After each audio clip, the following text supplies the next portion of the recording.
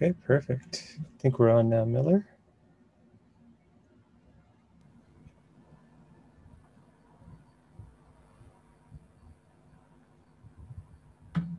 Okay, awesome. I think we're going to get started now, Miller. So, hello everyone for connecting and watching today. Today, we're continuing on with our Tamil Innovator Spotlight event with Miller Alexander Rajendran. For those of you expecting Anjali, I'm stepping in for today. Hopefully, I can continue the awesome job she's been doing. Just to kind of give an introduction to Miller, just some quick highlights before we kind of, let him speak and share his story. Miller is an event coordinator, which is a volunteer role at the Jarl Alti Hub in Jaffna. And the goal of the organization, for those of you not familiar with it, is that the dream is to make Jaffna the next Silicon Valley. Miller also joined SendMate IoT Solutions, which then pivoted, and he kind of spun it off from there to be the CEO and co-found a company called Sens Agro Technologies, which will be the focus of the discussion for today. It's Sri Lanka's first agritech company. It offers, at a high level, farmers soil sensor technology and cloud-based analytics with micro irrigation systems to help farmers essentially increase crop yield and reduce water, fertilization, and energy costs. So at a high level, just really reduce climate impact. And Miller was actually selected to be a climate ambassador for Sri Lanka.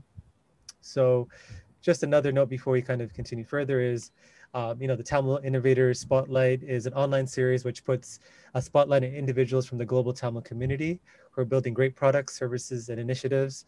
And this event is brought to you in partnership with mystartupdojo.com as well as tamilculture.com.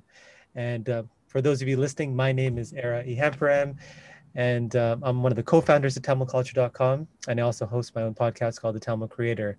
So without further ado, I'm going to welcome our featured speaker for today, Miller Alexander Rajendran, CEO and co-founder of Sens Agro, Sri Lanka's first agritech startup. And he's joining us today from Colombo, Sri Lanka. So welcome, Miller. Thank you so much, Ara, and thank you so much, Tamil Culture, for inviting me, and great pleasure to meet you, everyone. Perfect. And for the listeners that are kind of just listening, whether you're on Facebook Live or on Zoom, there will be an opportunity for you to ask questions. So please type away. Don't be shy. Questions are awesome. We'll kind of get into some of the questions you have in the middle. Sorry, in the middle. So just to start things off, Miller, why don't you kind of tell us a bit about Sens Agro? And I guess even before that, we had a conversation before this around, some of the misconceptions that people in the West, Canada, UK, US, might have around business opportunities available in Sri Lanka. So can you describe both the startup ecosystem in Sri Lanka as well as, just kind of then delving into kind of how you started Sens Agro? Sure. Thank you so much, Ara. It's a great opportunity for me to represent Sri Lanka and give an overall view how the startup ecosystem work. So give you a glimpse. First of all, Sri Lanka is a fantastic opportunity for any tech-related environment because any startup, by the way, Sri Lanka's location itself, the global giants see this as an opportunity where Sri Lanka have a similar behavior. If you want to test as a market, it replicate a behavior of 2 billion people around. So Google, Street Viewer to Microsoft to everyone see this as an opportunity where Sri Lanka is a fantastic test bed. First of all, if you want to have a arm of technology arm in Sri Lanka and expand it and testing out the market and expanding in the regional market. So apart from Sri Lankan tech industry, it's very vibrant. The third largest export market is tech at the moment in Sri Lanka after garments and tea. So because we are producing fantastic quality engineers. If you take Google Summer of Code, every single year for last 10 years, it's one of the top three engineering universities coming from Sri Lanka, Moroto University, obviously.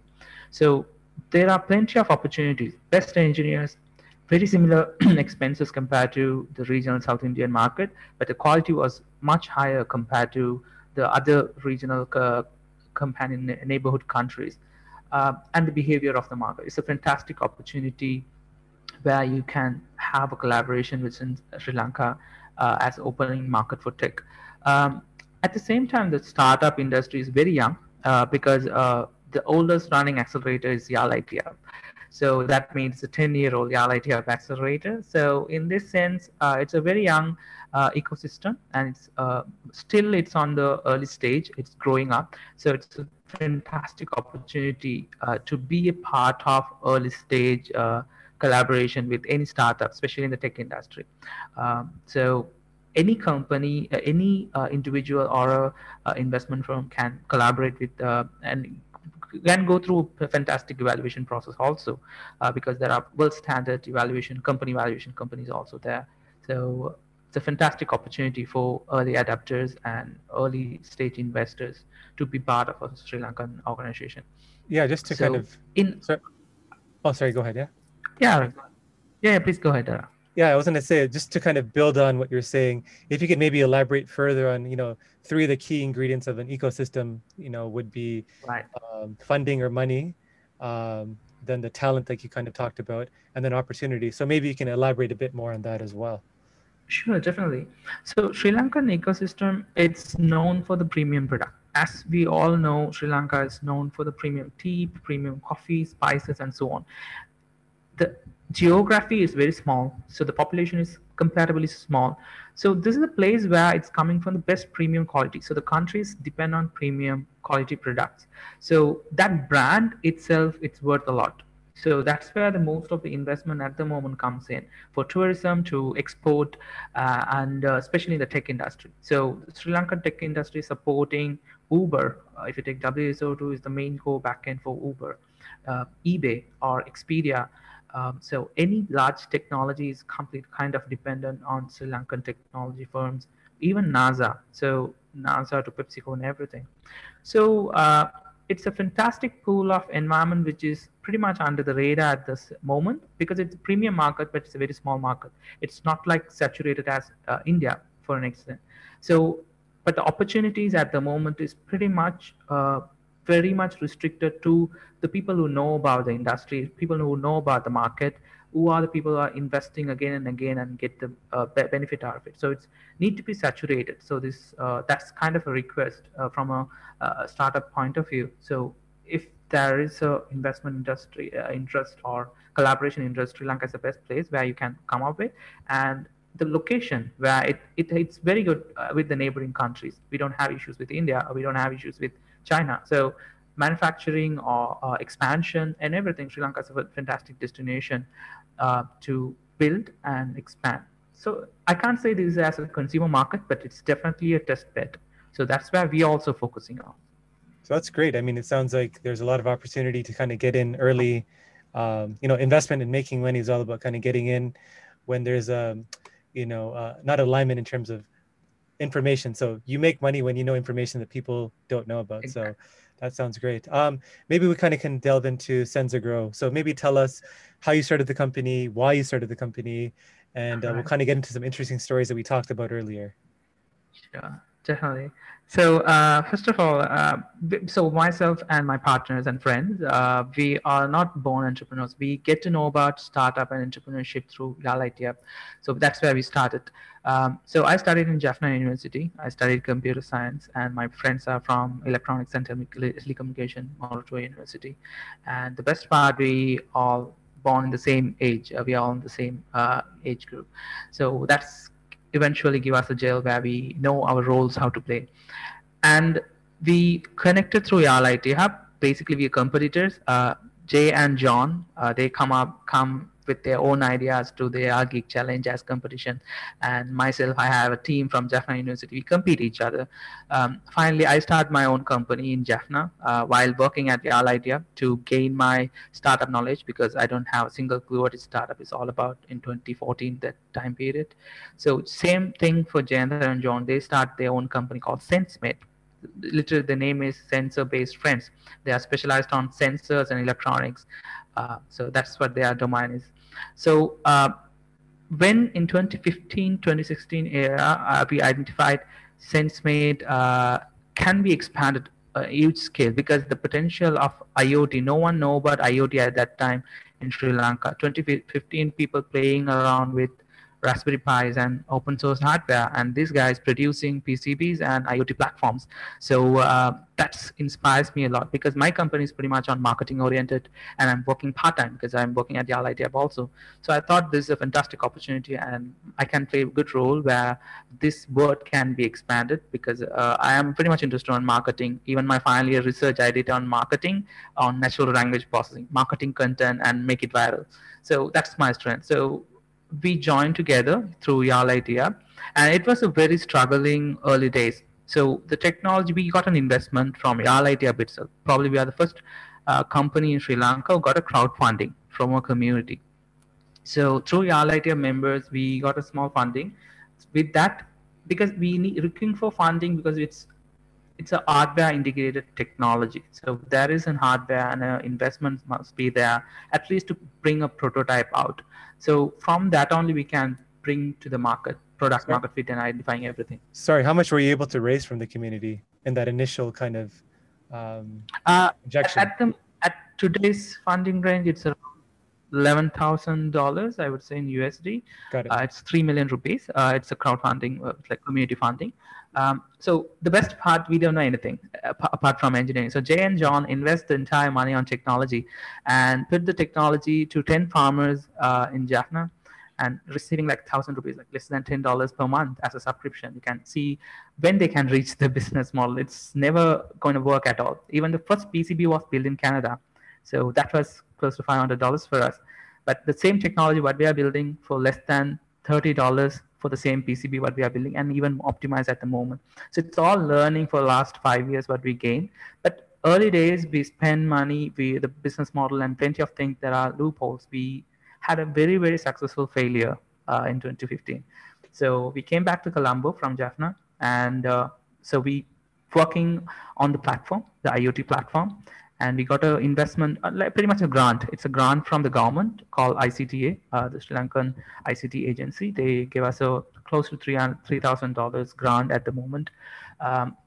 With that grant, we pivoted from agriculture to post-harvest technology. So that's where the first thing happens in 2016, and still that product called Polar is one of our bread and butter. So that was a huge success. So all the blue chip companies in Sri Lanka on board as a client for that product. So with that, it pretty much bootstrapped. We gone zero and we build over a grant. So it's pretty much bootstrapped after that in 2016. So 2017, we got a fantastic opportunity to travel Barcelona through the government endorsement. So we represent Sri Lanka in the IoT sector, and we went to Barcelona. It's a very, very tight program called Mobile World Congress.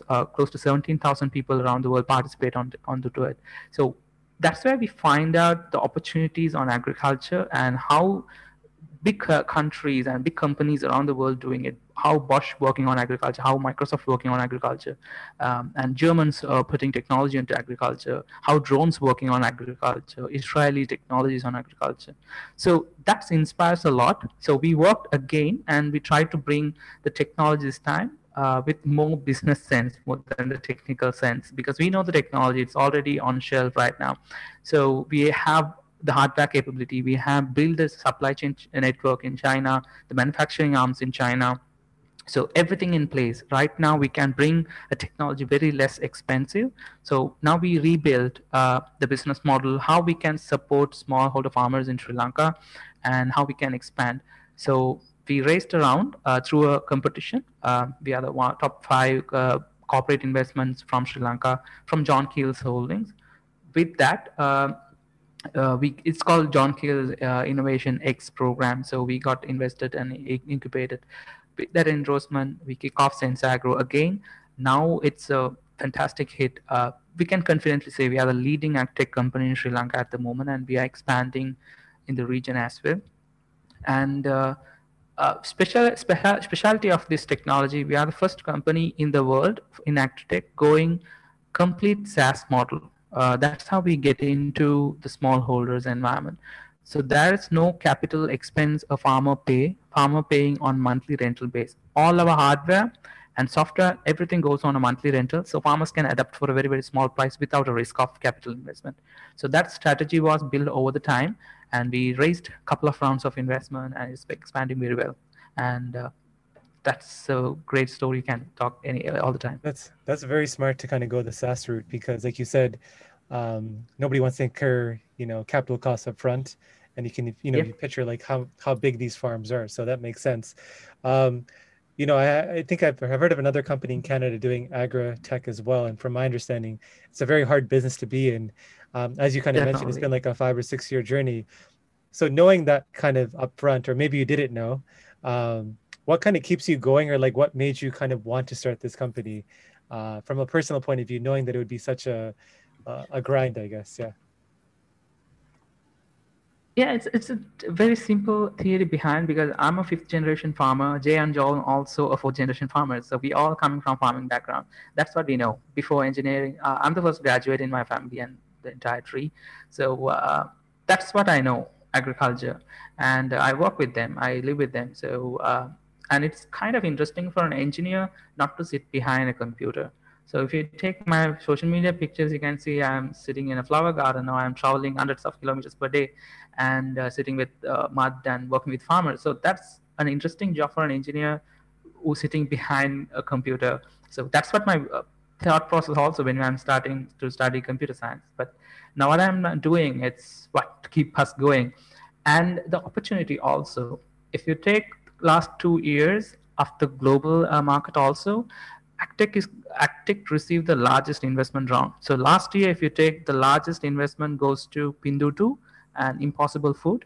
Uh, Two companies raised almost $1 billion as startup. So that's the secret behind on food industry and alternative meat, alternative protein, and all this agriculture technology environment. So we are at the right time on the right place with the right technology. And if we miss out this opportunity, there's nothing we can make out of it. So that's why it's an inspiration which is kicking off, and we are very clear on where we are going towards and the potential of this market where we are working on. And the roots are also very clear, being the first company from Sri Lanka, and almost one of the earliest company in the region as well on this particular technology. So we get plenty of attention throughout the region, and we participated in World Agri-Tech program, even got opportunities to talk with Canadian Agriculture Ministry also to do a project in Saskatchewan. So there are plenty of potential opportunities coming toward us because we are in the right time on the right industry. So you mentioned, I'm sorry, you mentioned that you have a clear idea of where you're going. So where is SenseAgro going? Like, where do you see the company in the next 3 to 5 years? Right. So that's from the day one, SenseAgro is a spin-off venture, right? So SenseAgro have a potential plan to have an exit for a large-scale agriculture business. So 2 years back, before COVID, right before COVID, like 2 weeks back, we went to Singapore, met one of the largest agriculture company in the world. I think third largest agriculture company in the world. So the plan was to become a part of that company and acquired by that company. Because of the potential, they can take this SenseAgro maybe 100 times bigger than what we can make in the same time. So that's one plan. That's what the ultimate plan what we had. But at the moment, the plan was to make it as IPO also potential because of the market opportunity what we have. It grow automatically, even we stick into this market, at least make it break even for a long time period. That's fair enough to make this as an IPO, and it's eventually grow itself. So the potential is opening up in very big ways. So there's very focused ideology to going towards a large scale exit with proving the market in a very potential way in the region. Okay, got it. And I know we kind of were looking at the future. One thing I forgot to kind of ask you as well, and we kind of touched on the funding part of it. You mentioned a story about Bernard Sinaia. He's Sure. For those of you who don't know, he's a very interesting character. He's a UK-based, I guess he worked at Citigroup for like 30 years, and he's done a bunch of investments, and I know he's like one of your advisors. So can you talk about that story before we kind of go into the future as well? Yeah. First of all, China was an amazing person. So He was supposed to be celebrated as Sundar Pichai, but we missed it out because he was the managing director for Citibank, the 12th largest brand in the world, and he was the managing director for it. And he was a banker for 37 years, and he bring one of the important part for our company, the financial aspect. We all engineers, whatever we do in the industry, we can probably we understand agriculture. We have agronomists on our team, but in a global point of view of finance, he bring fantastic value for us. So the story behind how we met Chinna was amazing because um, I mentioned that we went to Barcelona for through the endorsement of government. So Mr. Bernard came to our podium because we were in Sri Lankan podium that time. So he came and talked to all the startups. We didn't know who is Chinna, or he didn't came with any branding or any logos of Citibank. He just came to us and talked to us as a general person because there are 17,000 people in this program. So it's another individual. Then we connected. Since we are all coming from Jaffna, so we connected in that sense. He talked about his book that he wrote about the Jaffna boy and so on. So then we connected through LinkedIn. That's it. So after 3.5 years, when we go looking for the street round of Sense Agro, so we took a list of people, and the list was including the people we met in Barcelona. So it's a very random message. It's a 300 character message what we shared with China to we are raising some investment. Are you interested? That's it. And within 24 days, the investment round was closed. That was the best part of it. Now is one of the best endorsement what we have, and a person who always support us, and is a fantastic branding also. Having the managing director of Citibank in our team, so that's opening up plenty of doors and trust. That's amazing. I mean, I want to kind of, I know we've kind of, talked a lot in terms of your story. I want to kind of just summarize for those, people listening.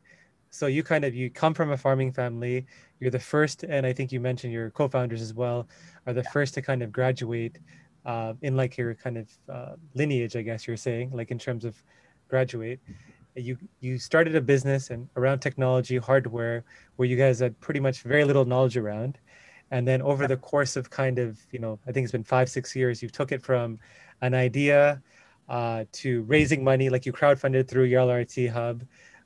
You raise money from individuals like Bernard Sinna. You raise money from kind of institutional like investors. I guess I really want people that are listening to this kind of get two things from this, which is number one, it seems like one of the things you kind of did was you took an organized approach to networking. So you kind of kept in touch with people that could potentially help you down the line. Number two, you took action. Like even though you had no idea, or like you and the team had very little idea of how to build an agri-tech business, you took something that was a challenge maybe in kind of your personal experience and you built it into a company.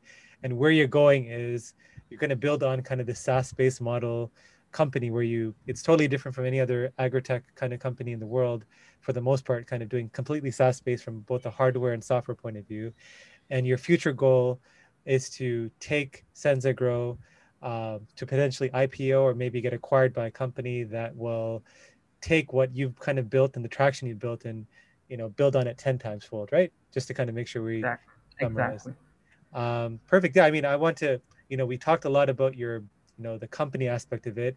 And one of the things I mentioned earlier on was the big why behind why you started this was really climate impact. Like you come from a farming family, so you kind of understand and have seen that firsthand. And recently you were selected as climate ambassador for Sri Lanka. So maybe tell us a bit more about that and what that entails. Sure, definitely. So, Climate Ambassador program, it's by World Bank. So from 153 countries, so they choose people under 30 as ambassadors for represent that particular country and give a real-time statistic and a kind of representation what's happening, which is something wrong in the conventional practices on people's day-to-day works or in industrial point of view, and pointing out those things and creating pointing the World Bank where to invest, where to fix the climate issues. So that's what the role of a climate ambassador. So, and we have the World Bank's endorsement where we can represent as climate ambassadors to pointing out what you are doing wrong. Probably this is how supposed to do, and so on. So how the selection was it's very common because it's selected by the already existing work what we are doing already in the day-to-day workflow what we are doing, because uh, they handpicked people. Especially we just represent, we can nominate people, that's one thing, but they will handpick based on the profile and what they are doing. So the important part, even as a small country like Sri Lanka, we are in the sixth rank according to last year. We are in the sixth rank of climate risk index. So at the same time, before that, we were in the second rank. After Japan, we are in the second rank. So that's more complicated for a small country. At the moment, if you see around, we have enough resources in terms of water. You can uh, inhale the air without a mask. So that's what you see at the moment. But the risk index is all about how fast we are destroying the existing ecosystem and how bad we are going into. That's the score. So we are going drastically bad. We don't have any awareness in terms of the water utilization. Especially farmers know about it. Farmers know it was fresh water 5 years back. Now it's salinity water. We grounding too much and so on. They understand, but people not collaborated or working with the ecosystem. They only know the air they are taking on, it's good or bad, it's whether it's polluted, whether I need to wear a mask. That's all a urban person or the people who are making policies understand. And this is unbelievably on timely action, because if you if you're following Sri Lankan context at the moment, the climate is the most talking point at the moment. So people fighting with the government and plenty of things happening politically also. So the biggest problem at the moment, the climate impact is, it's a thing you can't, it's not tangible. You can't see this impact created by these trees and this water clean and it's give this impact. It's not tangible, but the benefit, if you cut down these trees and you can make something, the financial benefits is pretty tangible. So people see this short term benefit what they have, so the long term they didn't concern. uh, Sad story, even in public media, ministers talking about why we need oxygen. So that's the crazy things happening in Sri Lanka at the moment. People, the youngsters talking against it, but it's a very bad time we are at the moment. So our job as a climate ambassador, so because there are 4 people selected from Sri Lanka because of the risk we are in. So our job is to identify the areas where it has so much impact, a large audience or large population creating that impact. Could be polluting the ocean, it can be over usage of fertilizer, chemical fertilizer, and contaminating the water and the soil. Could be anything, but we need to come up with reports and we need to point out the impact with quantifiable scale. Then World Bank upcoming investments towards climate smart goes into that. So we have important responsibility, which is millions of dollars worth. So totally around 200 ambassadors from 153 countries, and happy to be one of them. Amazing. I mean, I think climate change is like now the hot topic everywhere, like especially with the US, kind of that back and forth the last couple of years where they pulled out of like that climate change accord and now they're trying to get back into it. You know, before kind of going further, I know there's people listening, and if you have any questions, I want to kind of put this out there again. We'd love to kind of, I'm sure Miller would love to kind of answer any questions you might have. Sure. And while we kind of wait for people to do that, we'll kind of delve into some other maybe more personal questions as well. And, while we're kind of chatting, folks, please don't hesitate to send those questions. We talked a lot of, about your company, but as most entrepreneurs, maybe we don't realize it as well, but you are more than your company. So what do you like to do for fun outside of, work? As I explained, so what I'm doing is what my fun is all about. I do what I'm good at. So, and imagine so fun time is something you doing it on your auxiliary time, right? So it's supposed to a person.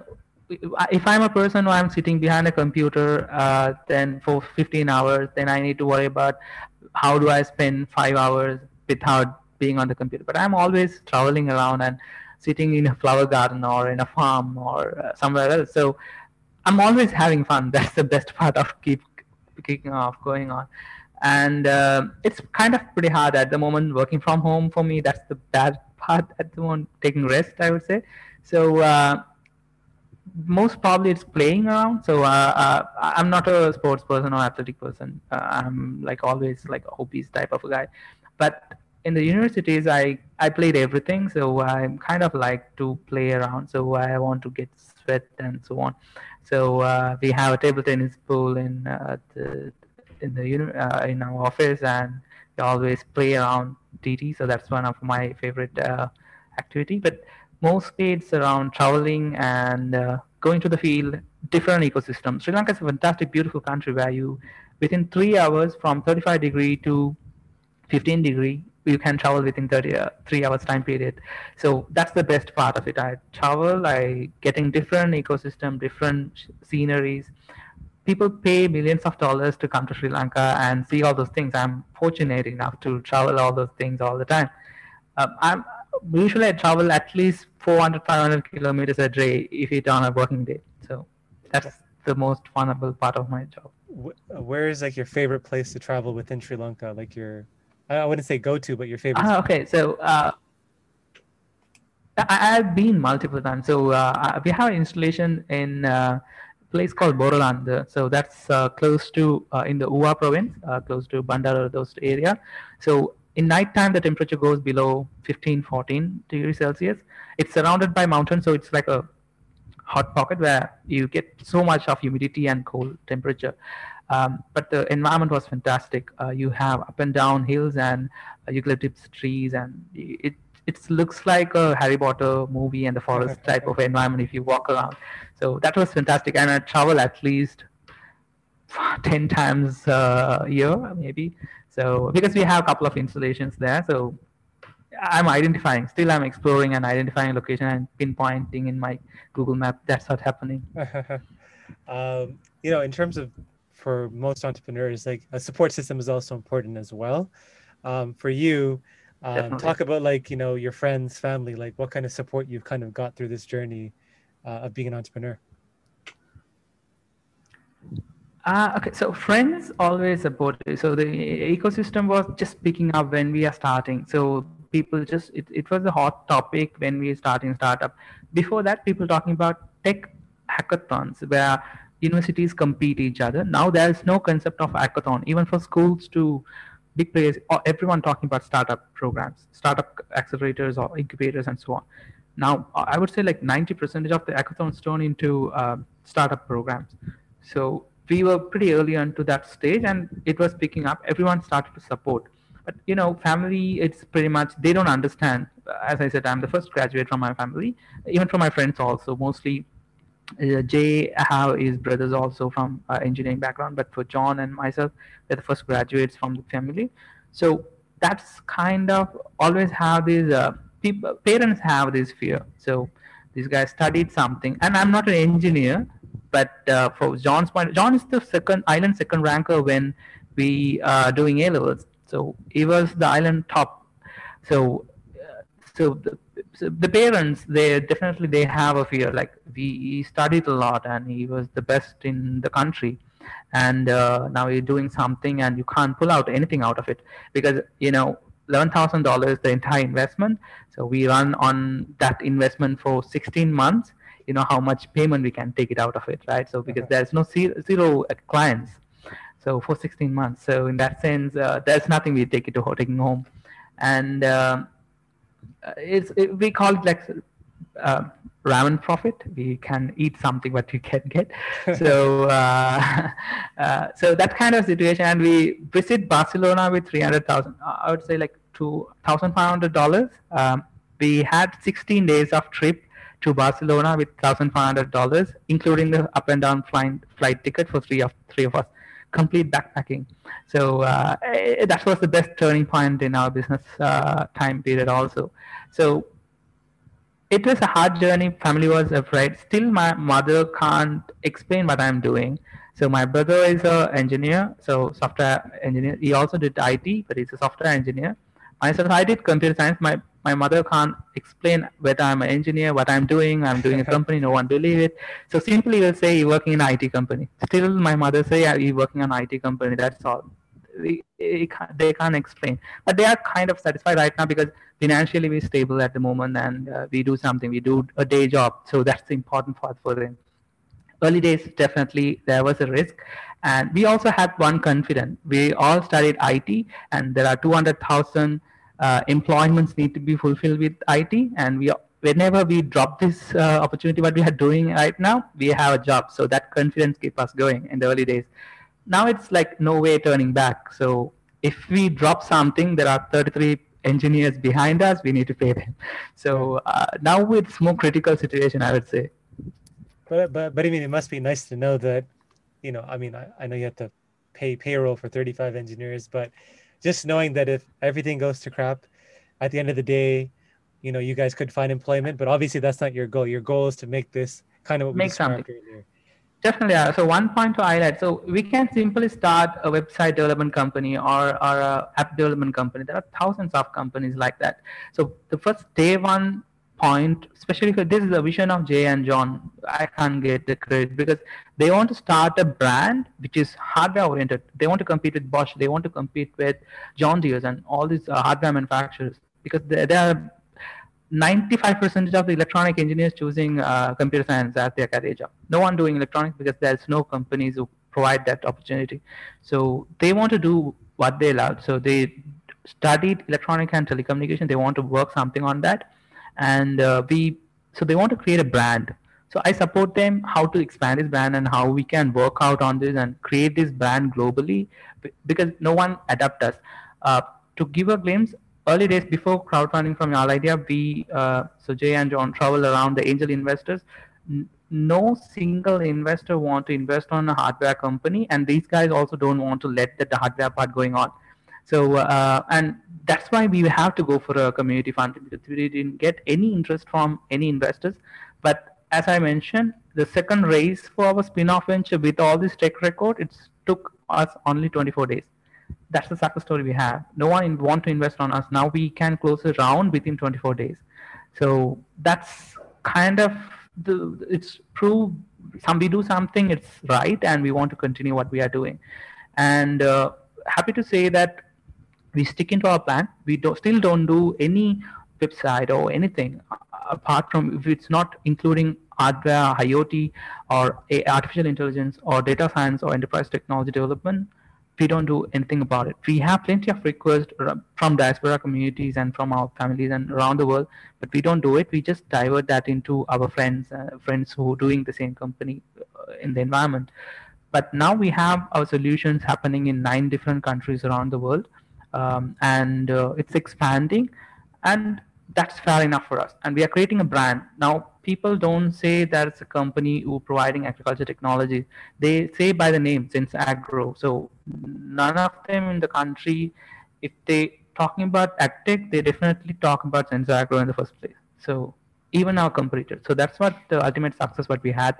And happy to say it's like pretty much a pride also. We currently we had plenty of interest from investors locally, but best part, our angel investors can't invest on the ticket size what we have. So it's a humble thing, but I mean it's not a pride. It's a success what we want to share. So the ticket size of Sri Lankan current investments cannot match SenseMade or SenseAgro's investment rounds at the moment. So that's kind of a happy story at the moment. It's amazing. Another part of kind of the entrepreneurial mind or journey is really around kind of learning and kind of, the process of perpetual learning. So for you, are there, I guess, how do you learn? Is there a book or a podcast that you kind of listen to kind of always improve your knowledge and either for your business or even for yourself? So it's definitely learning. So we are taught engineers. We don't have the vision to become entrepreneurs. So it was first of all the idea of entrepreneurship given by LITF, all the networking, all the concept. There is the concept of entrepreneurship was there. Everything taught by LITF, and we mentor juniors and other teams. We got some ideas how to do presentation, how to do business model, and all those things. Then the ICTA program, we learn everything professionally, especially we are so good in financial management.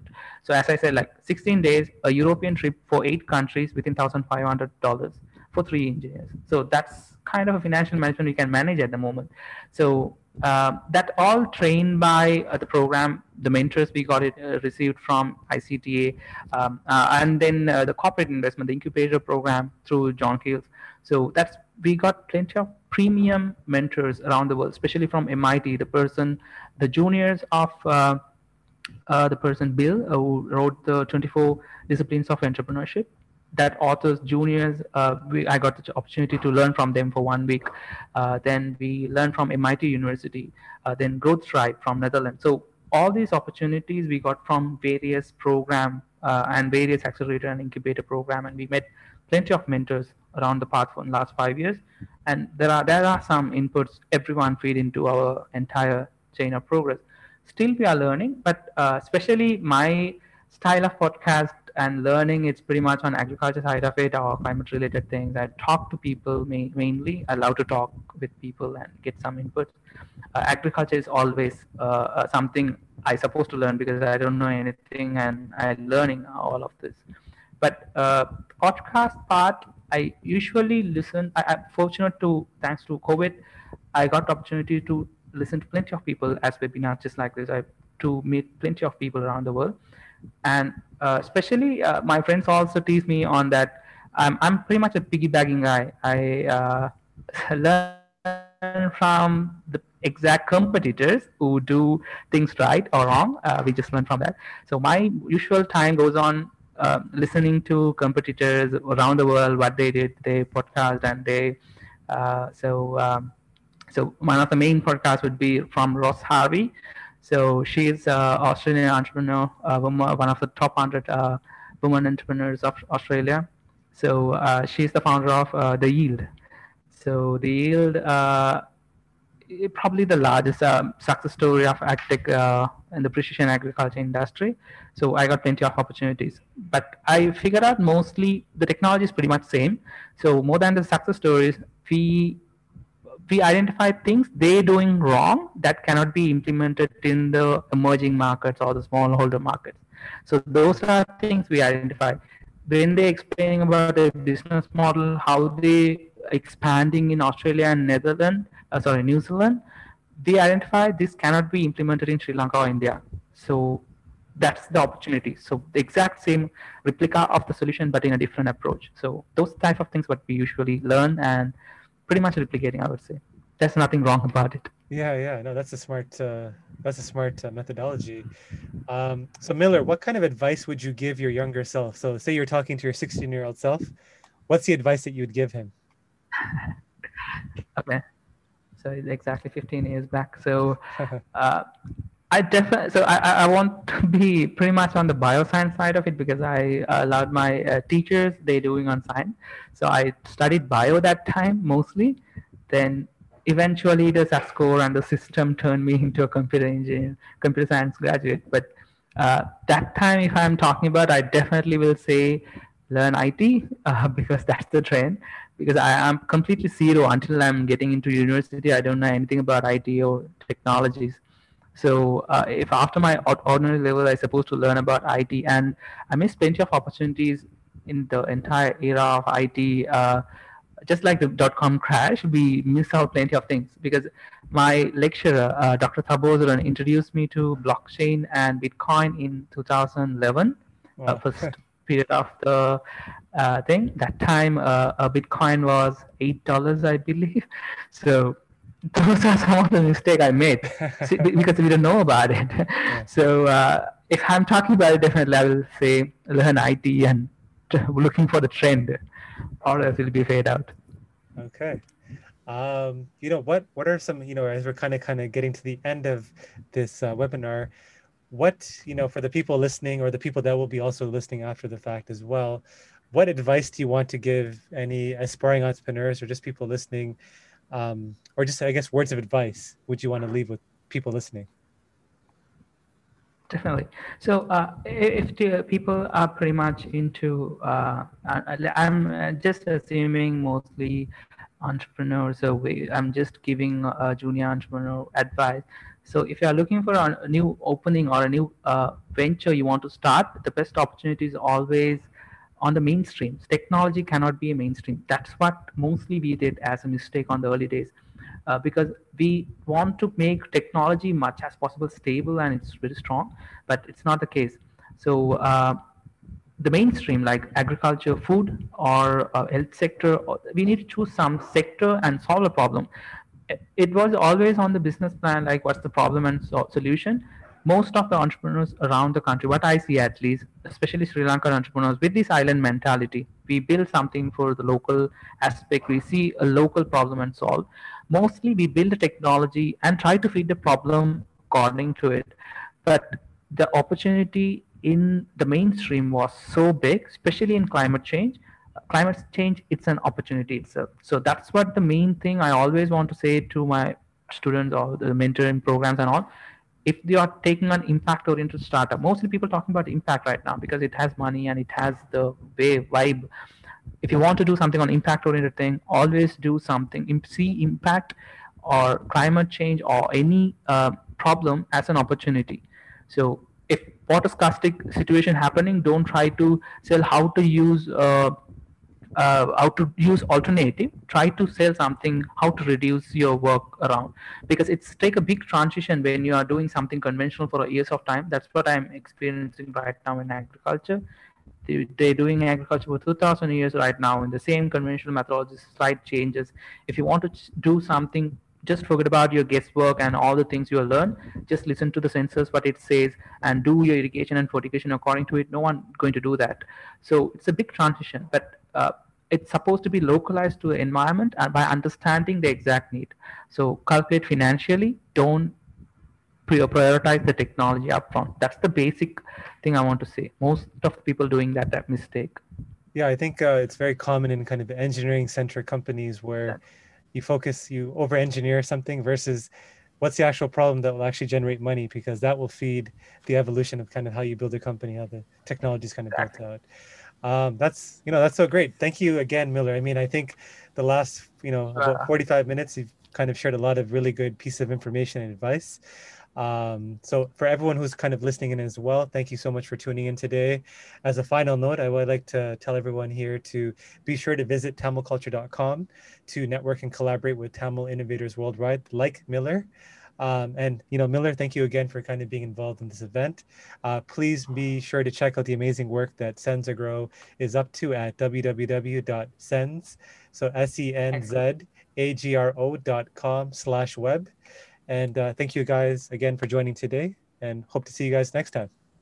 Bye, guys. Thank you, Tamil Culture. It's a great opportunity for us to represent. Thank you. Happy to see you guys.